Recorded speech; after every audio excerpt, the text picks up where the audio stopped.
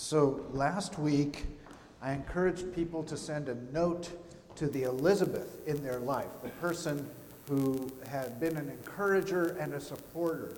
And I was thrilled to get a note from Christina Gutierrez, who was here last week, and she said, I was able to reach out to one of my coworkers who's always been there for me. She was my go-to person and encourager, so I sent her a note, and it meant the world to her. I'm wondering if anybody else has a report. You do? Did you do that? Okay. Yes. Tell us about it. So I called my aunt. She's my mom's youngest sister, and I've always looked up to her and always gone to her for advice, especially when dealing with really difficult situations. And she was having a bad day that day, and I just said, I was sitting at church, and here's what happened, and so you're the Elizabeth in my life. And she was just overjoyed, and it just made her day. Awesome. That's so cool. Anybody else? You got to pay attention to the sermon. Do what the pastor tells you. Okay. So there's still time to do that. You can do it, and if you want to do it, you should. It's a good thing. I'm going to read what I sent to my sister, my older sister. Dear Lori, the sermon last Sunday was about Mary, the mother of Jesus, and her cousin Elizabeth. The focus was on the relationship between the two women and how Elizabeth was the go-to person for Mary when she was in a crisis mode and needed an emotional support, when she needed a harbor and a refuge. The preacher encouraged the congregation to contact the Elizabeth in their life and let them know how much they are appreciated. Since I was the preacher that day, I guess this falls under the practice what you preach column. So here I am writing you. Throughout my growing up years, you were the one person I knew who had my back. When my friend Suzanne died in 1992 and I found out my best friend David was diagnosed with AIDS, I went to you, and your home was a refuge for me. When I was going through my divorce in 2009, you were the person I went to. You have always been there for me. You have always been my go-to person, so thank you. I love you so much and appreciate you like crazy. Thank you for being who you are and doing what you do. I pray God's best for you now and always. Thank you, Lori, from your dorky brother. So I encourage you to write a note like that and do something like that to the person, because you never know who you're going to connect with and who might be having a bad day and will really appreciate that. Last week we talked about Mary, who went, once she found out she was pregnant, she went and she visited Elizabeth, who was 6 months pregnant herself. And when Mary first arrived, Elizabeth exclaimed and said, the baby inside of me just leapt for joy because you are here. Blessed are you. And she gave this blessing to Elizabeth, or to Mary, and this blessing to the fruit of Mary's womb. And Mary responded by reciting the hymn or the song that Scott just read for us, what we know as the Magnificat, which is the Latin word for magnifies.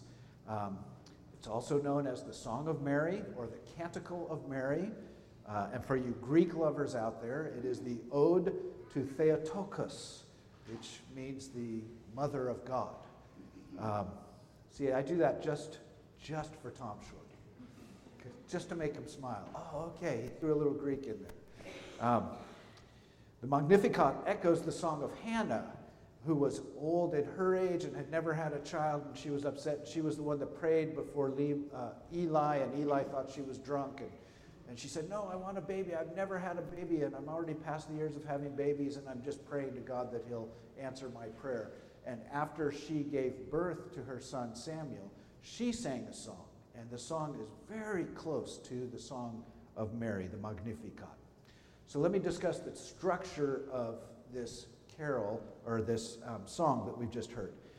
First, Mary rejoices that she has the privilege to bear the Messiah. She's excited. She's thrilled. Yes, she's scared. Yes, she's nervous. All of those things, but what a privilege to do that. Secondly, she gives glory to God. She glorifies God for his power, for his holiness, for his mercy. And third, she looks forward to how God will transform the world through his justice by first humbling the proud and then lifting up the humble. I love that. Humbling the proud and lifting up the humble. And next, by feeding the hungry and sending the rich empty away. And finally, Mary exalts God because of his faithfulness to his promise to Abraham. When he promised to Abraham that he would save all nations through Abraham's seed. And so here it is that this is happening. Mary remained with Elizabeth for 3 months. Scripture doesn't give us any account of what that was like, but our Advent devotional that we've been going through, I Am Mary, gives some ideas of what it might have been like, and Allison is going to read the passage for today. I was grinding flour when the exhaustion hit me. I followed Elizabeth's advice and I went to take a nap, responding to the needs of my body. As I rested, I thought about how I had lost my patience much too easily, and I constantly swallowed my tears. It didn't matter whether someone said something cruel or something generous. I wanted to cry either way. Besides that, my body was swollen and painful. I wasn't able to sleep on my stomach any longer. Cramps seemed to come out of nowhere. Headaches overwhelmed me, and then they gave up to the persistent need to vomit. Then, an undeniable scent of orange blossoms and fruit wafted into my room. I opened my eyes and saw that nothing had changed. I wondered about that smell until I realized that it was divine. Holding life inside me filled me with gratitude. Just as my sense of smell had gotten stronger, my belly had swollen, my face had become rounder, and my emotions had become sharper. So too, my soul had enlarged, and that skin-prickling sense of God kept magnifying.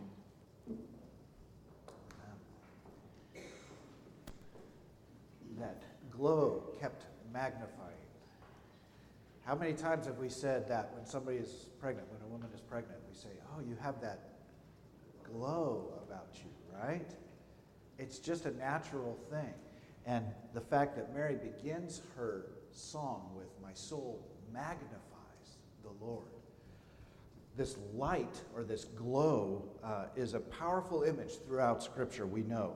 When he confronted Job, God said, what is the way to the abode of life, or light? So God is saying, I dwell in light. So what's the way to it, Job? You sound so cocky in your responses to your trials. Let me ask you, how do you get to the way of light? Only I am able to do that. At the beginning, at the dawn of time, the first words of Scripture, the first words of God are, let there be light, right? It wasn't until the fourth day that the sun, moon, and stars were created, according to our tradition. So light existed before the sun, moon, and stars. And the light is symbolic throughout Scripture as well. Psalm 139 reminds us that even the dark is as light to God. Darkness cannot hide God. God is light, right? David wrote, the Lord is my light and my salvation. Whom shall I fear? Light is a powerful image, and oftentimes it is tied to salvation. God's word is a light to our feet and a lamp unto our path. This Psalm 119 echoes what the people of Israel experienced in the wilderness, a pillar of light led them at night during the wilderness times, right? Isaiah prophesies that the Messiah will be the light of the nations. And another point, he says, arise, your light has come. Again, this idea of light. Now, I want to be cautionary here. In our modern society, in our modern culture, we've kind of gotten into this idea that we all have this light inside of us and we just need to discover this light. And it's kind of this metaphysical energy type of thing. And once we discover it, then we'll find out who we truly are. And in fact, George Lucas tapped into this in his whole idea of the force. The force is described in this way: some kind of energy field created by all living things. It surrounds us and penetrates us. It binds the galaxy together. And in fact, Maz Kanata in The Force Awakens says, close your eyes, feel it, the light. It's always been there. It will guide you. So there's this kind of New Age philosophy. It's nothing new. It goes all the way back to the time of Jesus. They called it Gnosticism. And it's what the Gospel of John is writing against, Gnosticism, that we all have this light inside of us. We just need to find it. And once we do, we'll be enlightened. But followers of Jesus Christ give the light a name. That name is Jesus Christ. John, at the beginning of his gospel, says, in him was life, and that life was the light of the world.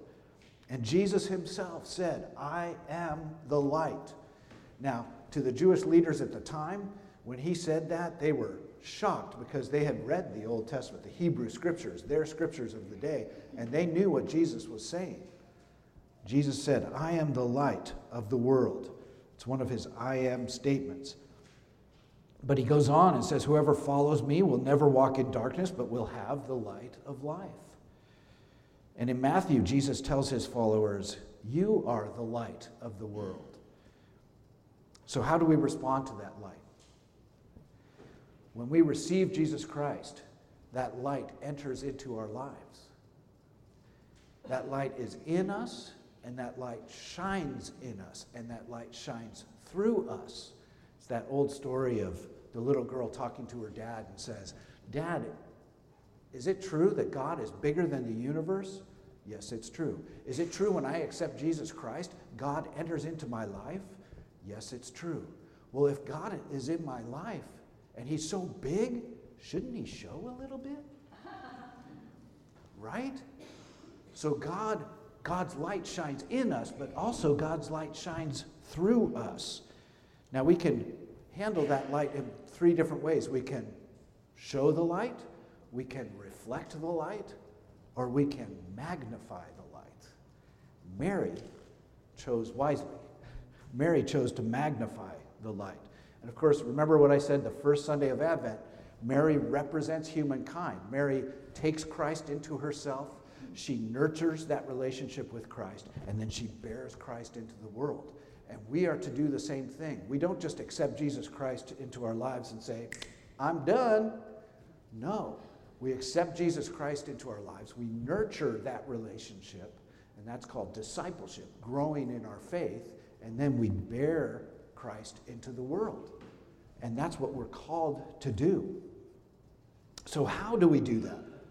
I'm going to offer 3 steps. First, we're called to be counterculture. We're called to be counterculture. This culture is a pretty tough culture. There's a lot of hatred, there's a lot of anger, there's a lot of lies, there's a lot of confusion. In his letter to the Philippians, the Apostle Paul writes this, do all things without grumbling or disputing. What? No grumbling or disputing? Obviously, the Apostle Paul wasn't on Facebook. Do all things without grumbling or disputing, that you may be blameless and innocent, children of God, without blemish, in a crooked and twisted generation. Thank God that was 2,000 years ago. It's not like that anymore. I love what he says. In the midst of a twisted and crooked and twisted generation, among whom you shine as lights in the world. So among this darkness of the world, among all of the craziness, among all the hatred and anger, we're supposed to be walking around like lights in the world, shining God's light. How? Paul says this, holding fast to the word of life, so that in the day of Christ I may be proud that I did not run in vain or labor in vain. Paul also writes in Romans 13, cast off the works of darkness and put on the armor of light. So it's an active thing. We don't just sit there and go, okay, I've received the light and I'm done. No, we put it on. We take it on. While the world seeks to gratify itself with sensual pleasures and selfish gain, we are called to put on Christ and make no provision for the flesh. We are meant to do everything for Christ's sake. That's being counterculture. We're not about finding ourselves. We're about finding Jesus Christ. We're not about glorifying ourselves. We're about glorifying Jesus Christ. That goes against culture. Secondly, putting yourself out there, doing something and letting people see your good works. Not hiding behind the church walls. Oh, forgive us. We just come in and we have our little Christian gathering and we're here and we're safe and we're comfortable and the heater's on a little maybe too warm. But Jesus said his followers are the light of the world, and he told them, don't hide that light. Don't put it under a basket. Don't hide it under the bed. Don't hide it in the walls of the church. You're supposed to put that light out on a hilltop so that people can see it. He said, let your light shine before others so that they may see your good works. Well, that kind of goes against that whole humility thing, right? Look at me, I'm doing good works. Woo! He says, let your light shine before others so that they may see your good works. But then he goes on and says, so that they might give glory to your Father in heaven. A week ago, Tuesday, our church was awarded this award. It's called the Faith Builder Award by the Templo Calvario Community Development Corporation. And so we were given this. It was pretty awesome. There was a lunch. Janice was there, and Betty was there, and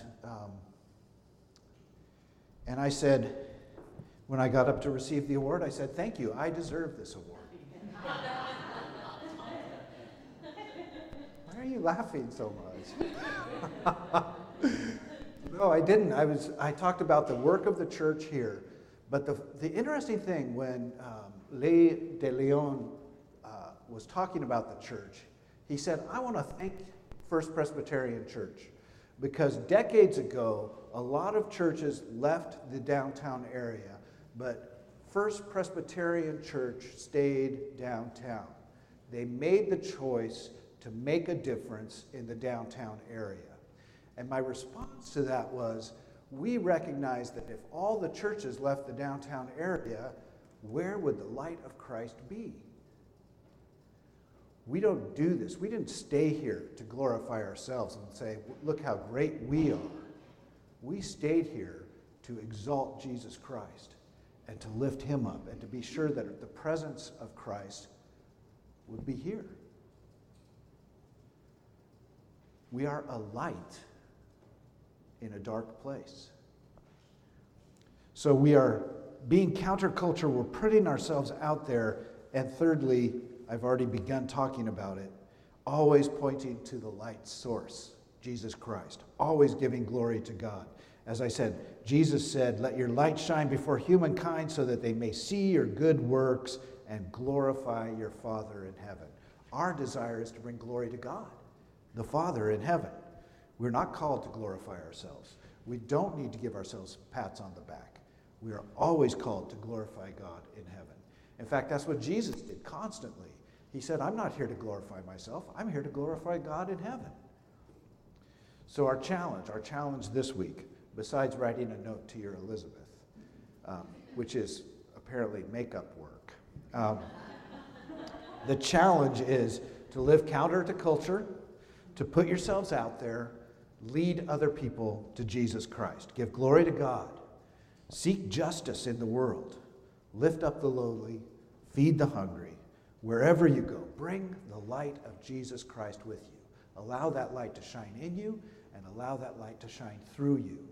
If pregnant women have a glow about them, people with the Spirit of God should have a glow about them as well.